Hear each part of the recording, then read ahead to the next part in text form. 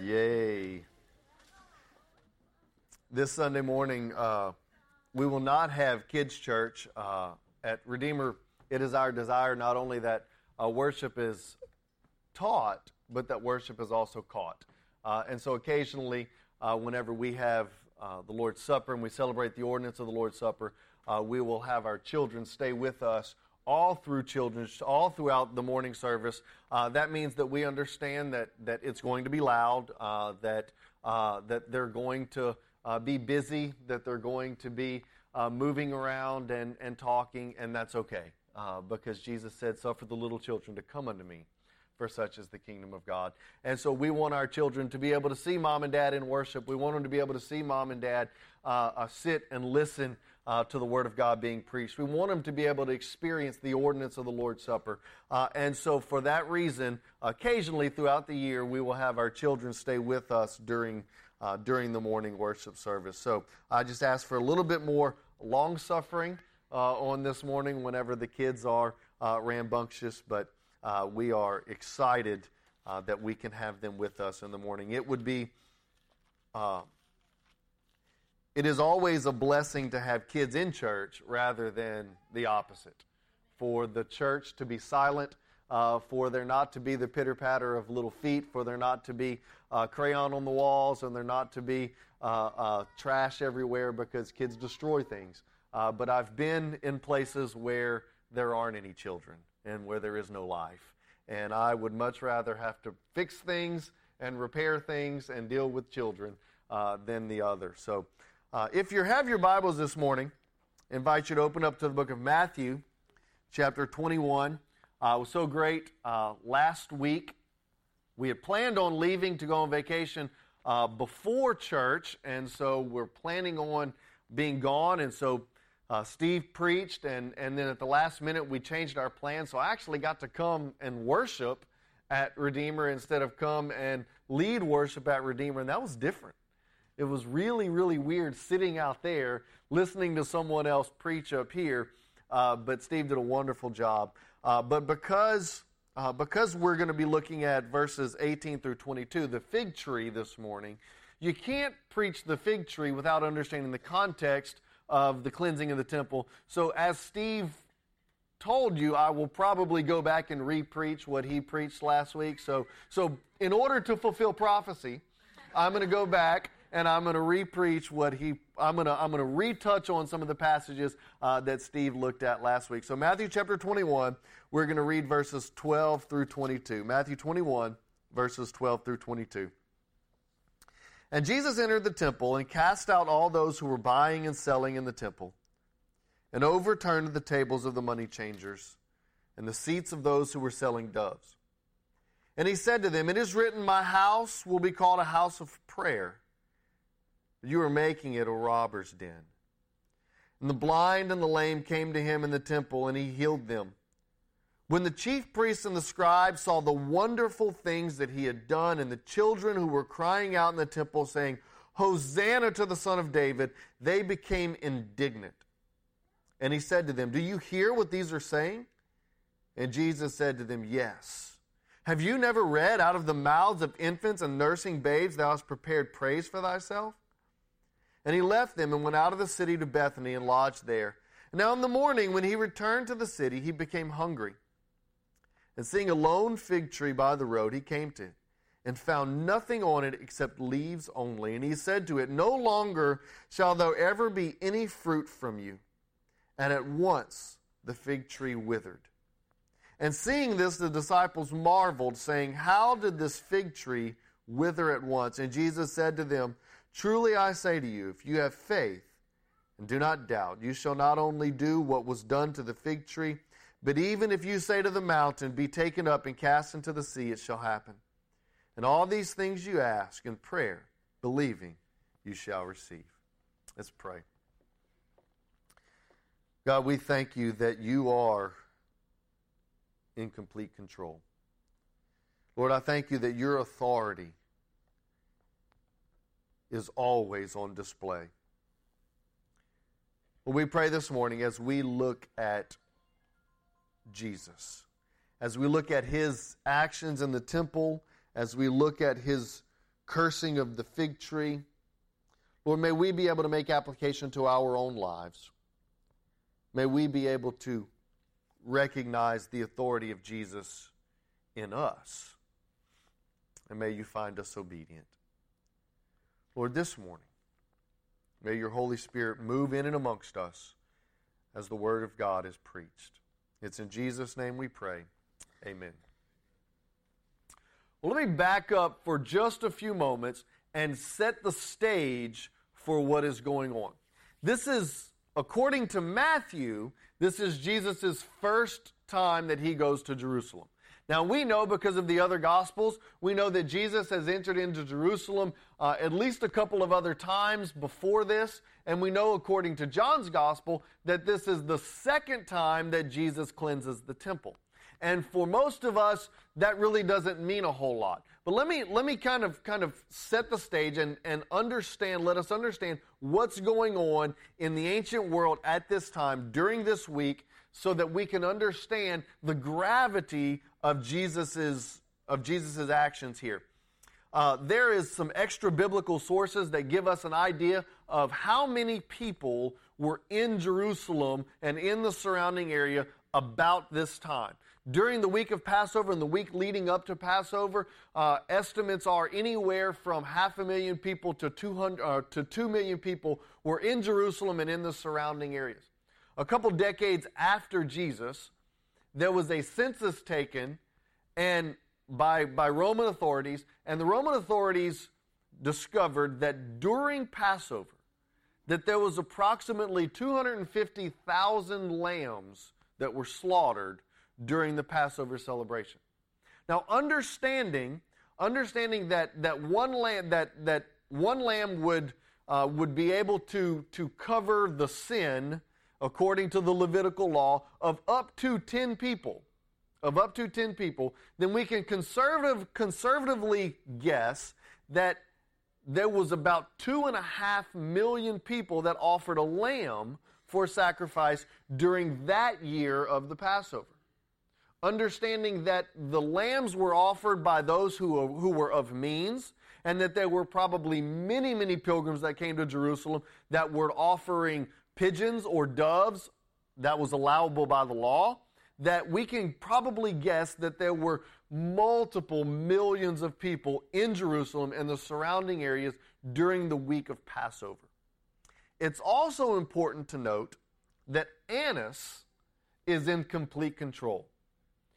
We understand that Jesus, upon his arrest, is not brought to Caiaphas, who was the acting high priest, but was brought to who?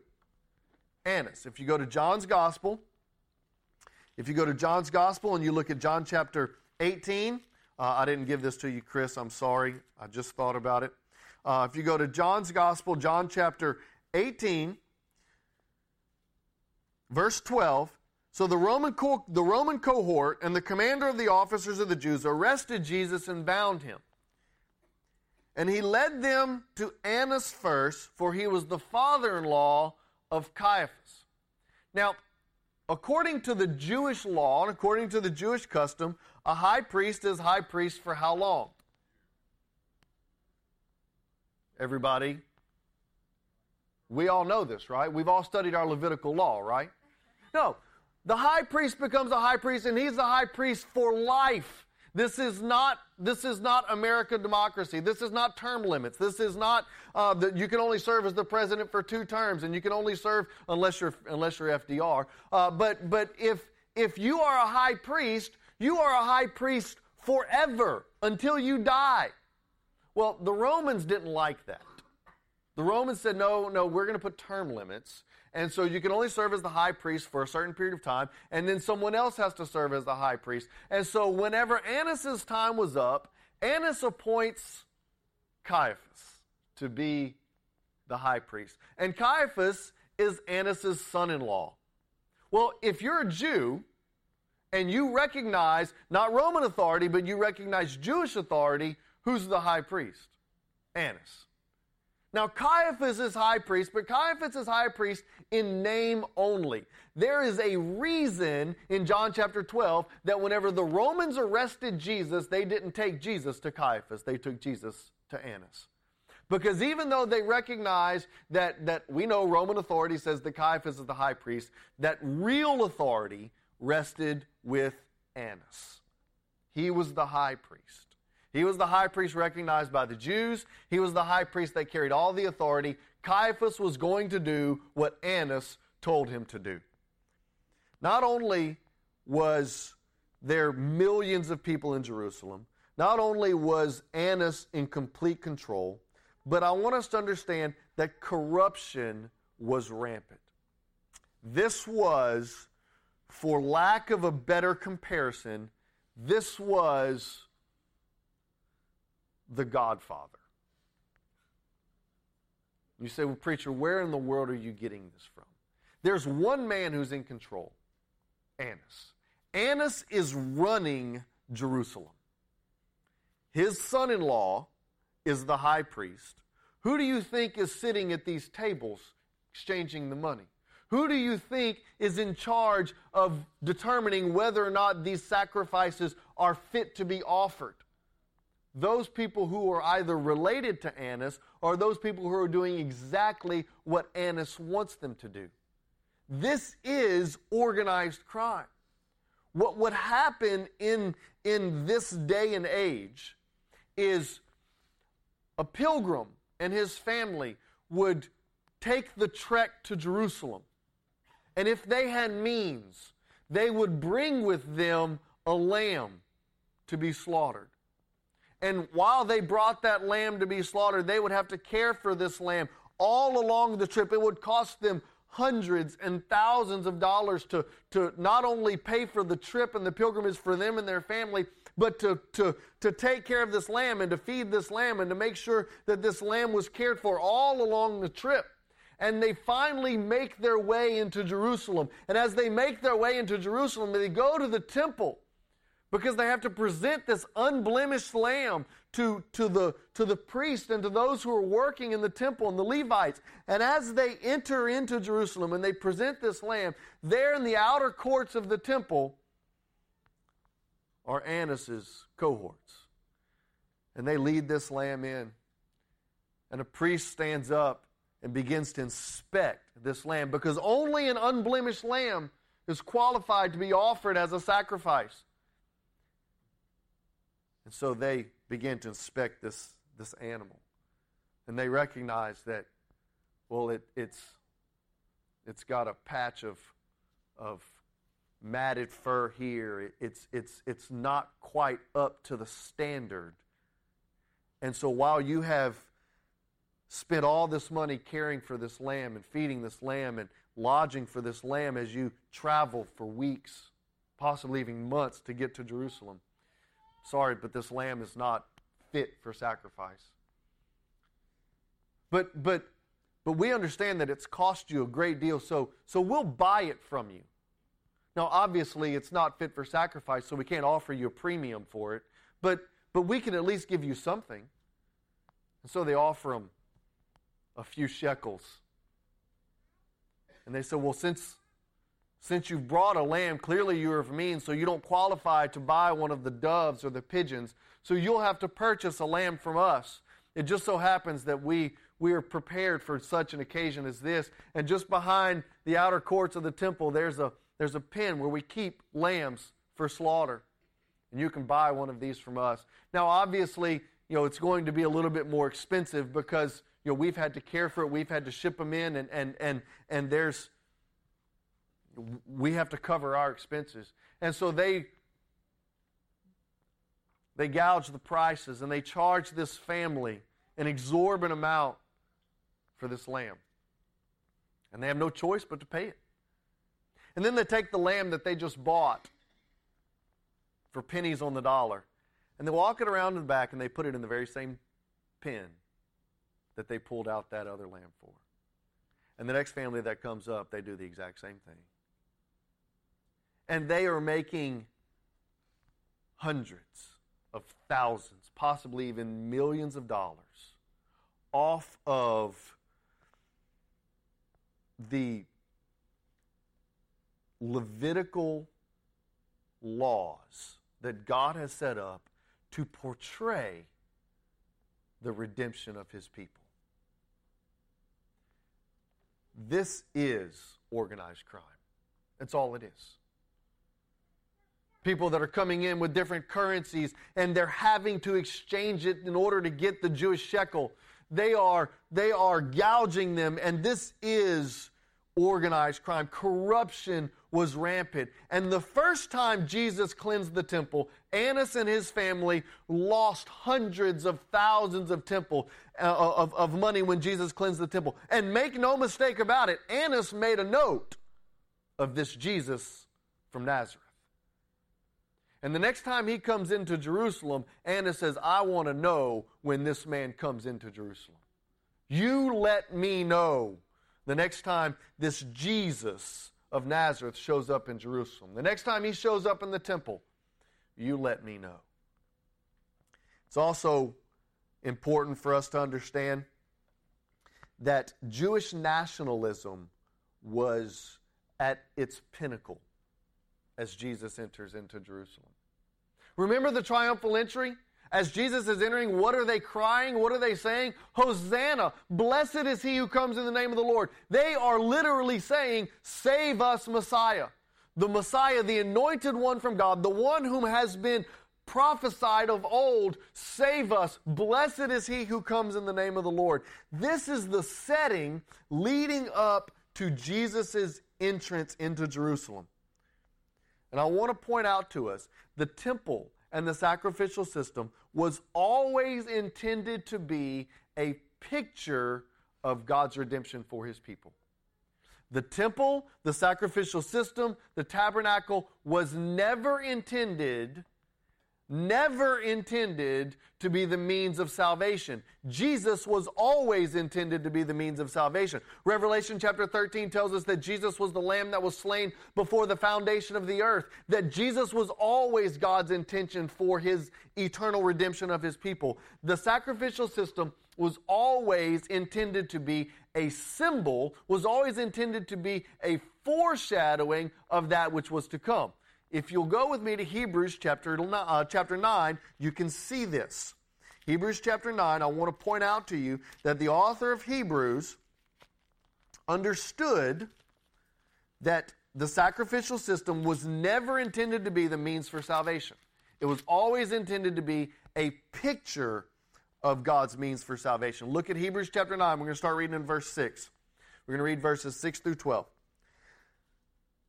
Now, when these things had been prepared, these things talking about the sacrificial system, all of the burnt offering, the sacrifice, the guilt offering.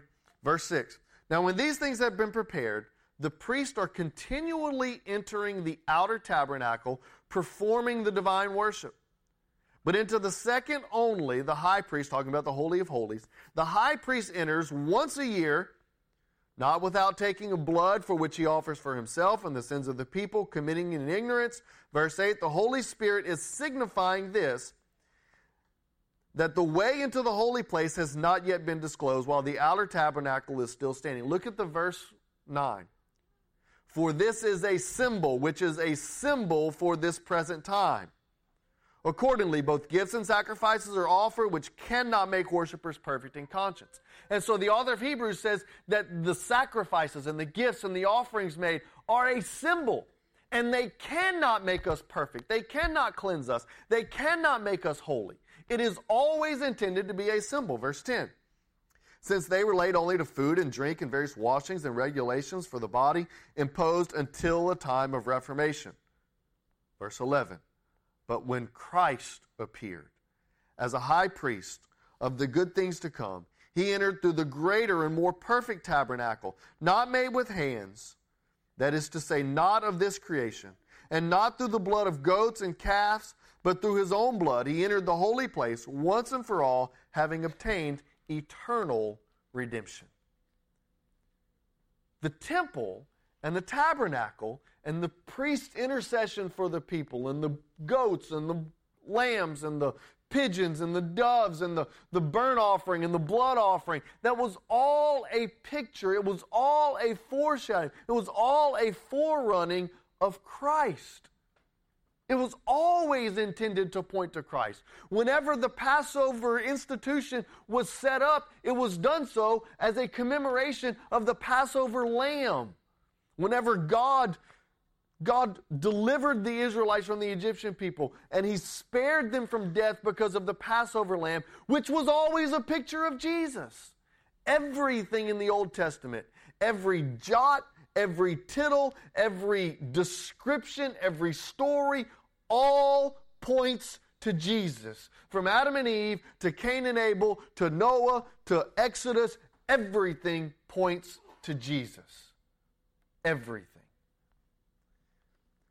And as Jesus enters into Jerusalem, He goes to the temple and He cleanses the temple. And as He cleanses the temple, Jesus reveals His authority. His authority is on display. And I want to point out very, very quickly, Jesus' authority is on display over several different venues. His authority is over the temple.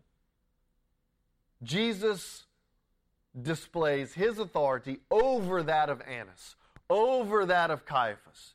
He says, I am not in subjection to anyone. I do not have to go to Annas and ask for his permission to go and cleanse the temple. In fact, he does it in complete defiance of Annas' authority and Annas' control. And he demonstrates his authority over the temple. Matthew chapter 12, verse 6, Jesus has already illustrated that he has authority over the temple. Matthew chapter 12, verse 6 tells us, but I say to you, that something greater than the temple is here. And who is Jesus referencing? Himself. Jesus has authority over the temple. Jesus has authority over the religious leaders. He doesn't care what they say. We see all throughout Matthew's gospel whenever Jesus heals on the Sabbath and Jesus does this on the Sabbath and Jesus ignores the rabbinic teaching. We see the whole Sermon on the Mount whenever Jesus said, you have heard it said, you have heard it taught that thou shalt not commit murder. But I say to you, I have authority over these rabbinic teachings. I have authority over the religious leaders. Jesus has authority over the religious leaders. Hebrews chapter 4, verse 15 tells us that Jesus is a greater high priest. Look, it says, for we do not have a high priest who cannot sympathize with our weakness, but we have one who has been tempted in every way that we are, yet without sin. That Jesus is greater than any earthly high priest that we will ever see. Jesus has authority over the temple. Jesus has authority over the religious leaders. Jesus has authority over all disease. It's interesting, in Matthew chapter 21, right after Jesus cleanses the temple, overturns the money changers, drives them out of the temple courts, who enters? Look at what it says. Go with me, if you will, to Matthew chapter 21, verse 14. And the blind and the lame came to him in the temple, and he healed them. It's interesting, according to Jewish law, the blind and the lame were not allowed in the temple. They were only allowed in the outer courts. In the midst of Jesus' divine wrath, we see Jesus' divine compassion. He makes a way for those who were once ostracized, who were once alienated by religion, and says, come and find healing, find redemption, find reconciliation. Jesus has authority over the religious leaders, and Jesus has authority over all disease, over all sickness. Jesus has complete authority. The Levitical law says that the sick and the lame and the blind are not allowed in the temple. Jesus says, come. Come. For the physician did not come for the well, but for those who are sick. Jesus has authority over all creation. He goes out from the temple. And as he goes out from the temple, he sees a fig tree.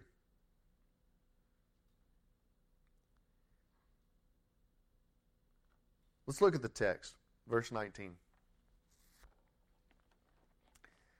And seeing a lone fig tree by the road, he came to it. And he found nothing on it except leaves only. And he said to it, no longer shall there ever be any fruit from you. And at once the fig tree withered. I want to point out that this cursing of the fig tree happens on the tail end of Jesus' cleansing the temple. There is a direct correlation to what Jesus does in verses 18 through 22 to what Jesus has done in verses 12 through 17. As Jesus curses the fig tree, Jesus is making a comparison of the fig tree to the temple. He walks to the fig tree and he sees nothing on the fig tree but leaves. Now, it's important to note that one of the other synoptic gospels makes mention, it says, this was not the season for figs. No one would have ever found figs on this fig tree at this time of year. And so it seems unfair that Jesus would walk to this fig tree, see no figs on this fig tree, and say, well, you're not doing what you're supposed to do, and curse it and it withers. That's not fair. But what would have been on this fig tree, and anybody who farms, anybody who has planted a tomato plant in the pot in their backyard, anybody who has planted cucumbers along their fence, anybody who has planted anything, understands that before a plant bears fruit, it buds. It's going to bud. It's going to flower. And through those flowers, it becomes pollinated. And as it's pollinated, those flowers turn into immature fruit. And over the years, over the months, that fruit matures and it becomes ripe. And it is good for fruit. It's interesting that in Matthew chapter 21, verse 19, Jesus sees this fig tree and sees nothing on this fig tree but leaves. No buds, no flowers. This being Passover, it was about 6 to 8 weeks before it would have been time to harvest the figs. There should have been buds, which is a foreshadowing of the fruit.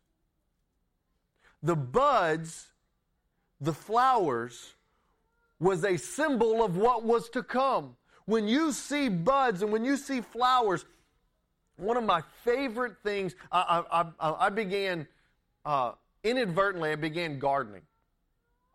I've turned into an old man overnight. A couple of years ago, we started planting, we planted a little garden in the back of my dad's house, and I said, this is great. And so I began planting cucumbers and bell peppers and tomatoes and even the flower beds. I'll go and I'll spend hours out in the yard, and my wife's like, "What are you doing? Why are you out here?" I'm like, I'm looking at my plants. And I'm looking at my plants and I'm picking through the leaves and I'm looking at all of the little buds and all of the blooms and all the flowers. And in March and in April and after you've planted and after you've cultivated the soil, you go through and you're counting the number of flowers on your tomato plants, and you're counting the number of buds, and when the squash begins to take off, and those all of a sudden overnight you see flowers everywhere, and you see the little baby squash that's coming up. It is exhilarating because you know what's coming. You know that these buds and these flowers are indicative of the harvest that is to come. Remember what we said earlier in the sermon? The temple was always to be a portrayal of what was to come. And as Jesus entered into the temple, he saw no buds. He saw no flowers. He saw no indication of that which was to come. He saw no portrayal of the Messiah that was coming. He saw no portrayal of the redemption that was around the corner. He saw no portrayal of the sacrificial system symbolizing the death, burial, and resurrection of the coming Christ. He walks out to the fig tree. He sees no bud. He sees no flower. He sees no foreshadowing of that which is to come. And he curses the fig tree. Symbolic of the cursing of the temple.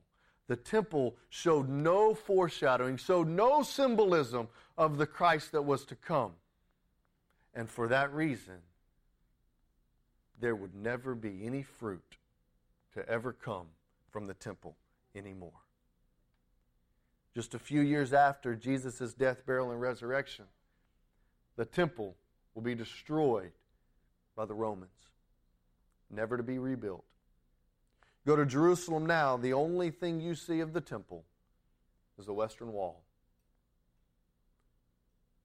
And that's it. There would no longer be any fruit that would come. It's interestingly enough, Israel has a very distinct expectation of the Messiah. They expect, and we see this from the disciples.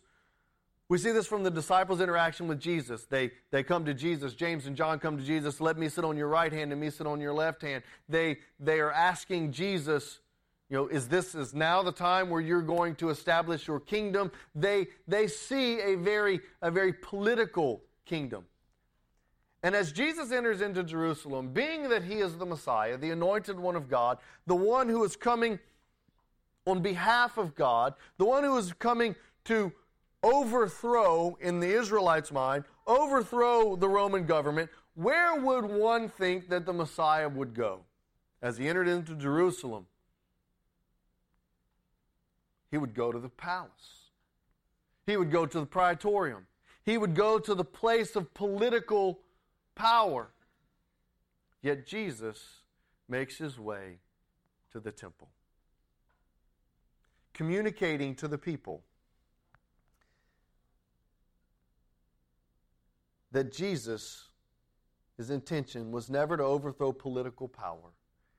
His intention was always a spiritual intention.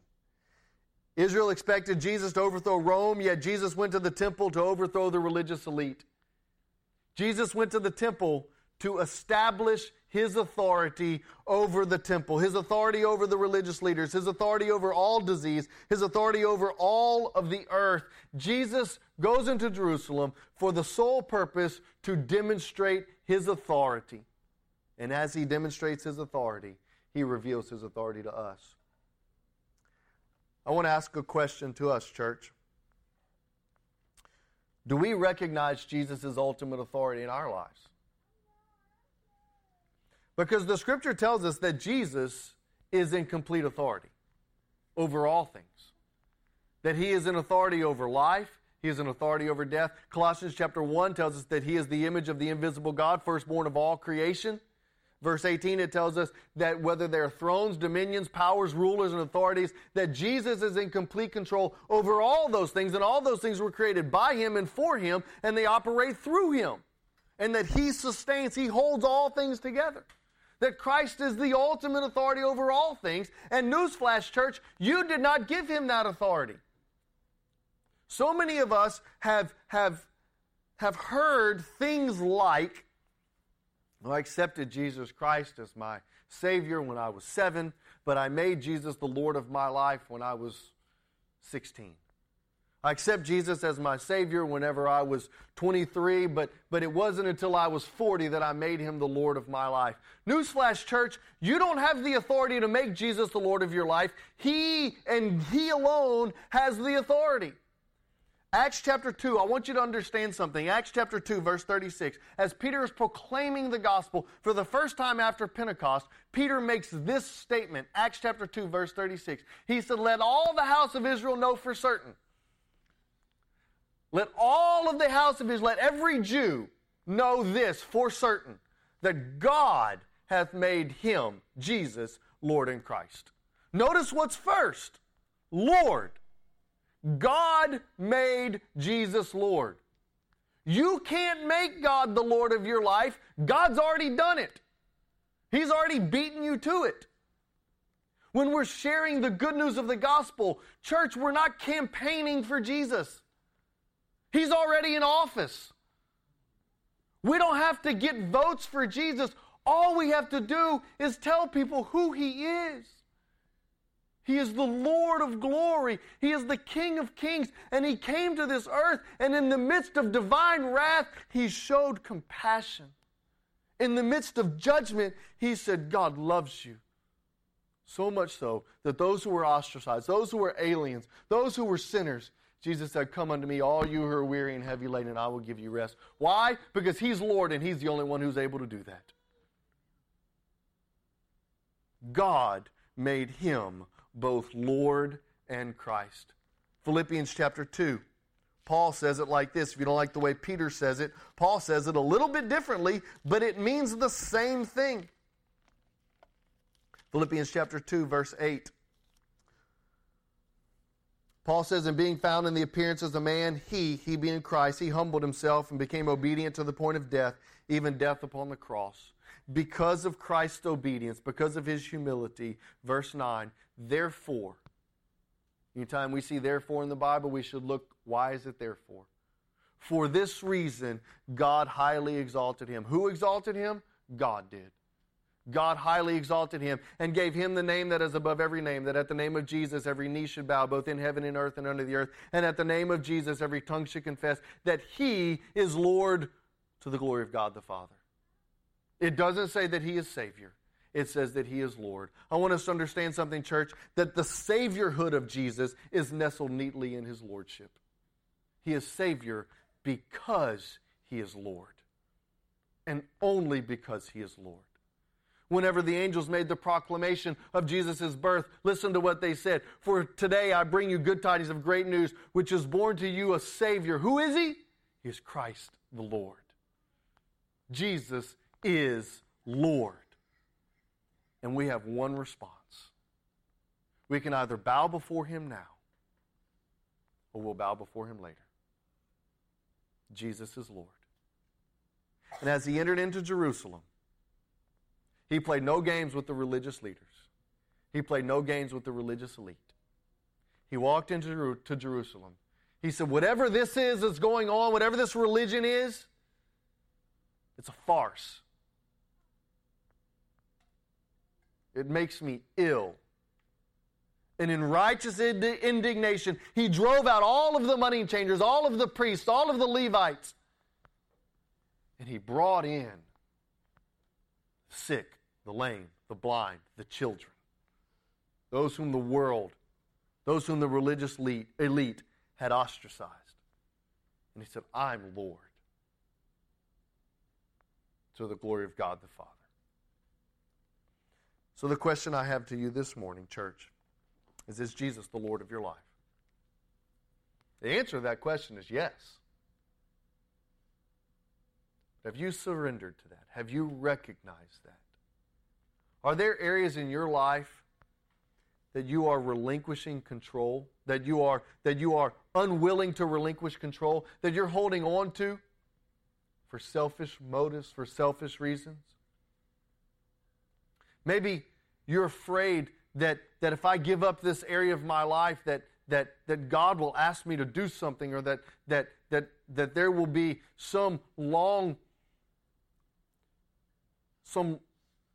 elongated period of suffering and hardship if I'm obedient to the Lord.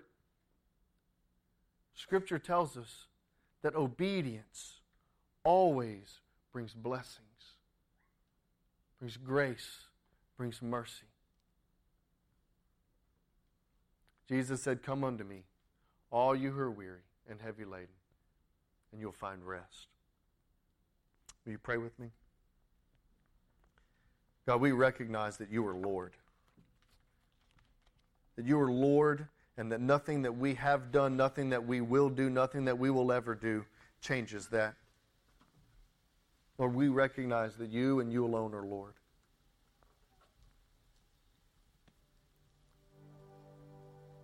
If there are those here this morning who've been trying to run your life, you've been trying to make all of the decisions based upon worldly wisdom, let me invite you this morning to know that you don't have to have all the answers. You don't have to know how to fix all of the problems in your life. Jesus simply asks that you trust Him, that you surrender your life to Him. If this morning you've been trying to fix everything in your life, trying to put all the pieces back together, may you cease striving. May you be still and know that He's God. There's some of you here this morning that need to surrender your life to Christ for the very first time. If that's you this morning, I want to invite you to come. There are those who here this morning who need to make Redeemer your home. Maybe there are those here this morning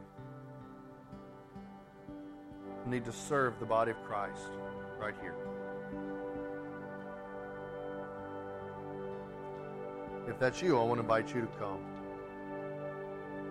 In just a few moments, we're going to celebrate the Lord's Supper. One of the admonitions that the Apostle Paul gives us is that we not partake in the Lord's Supper if we know that we are in broken relationship with our brother or sister in Christ. Maybe you need to come to this altar during this time of invitation and seek forgiveness from God. Maybe you need to go to somebody in the body of Christ, in the church, and seek their forgiveness. May during this time of invitation, the Holy Spirit have its way in this place this morning, and may you find yourself obedient. We ask this in Jesus' name.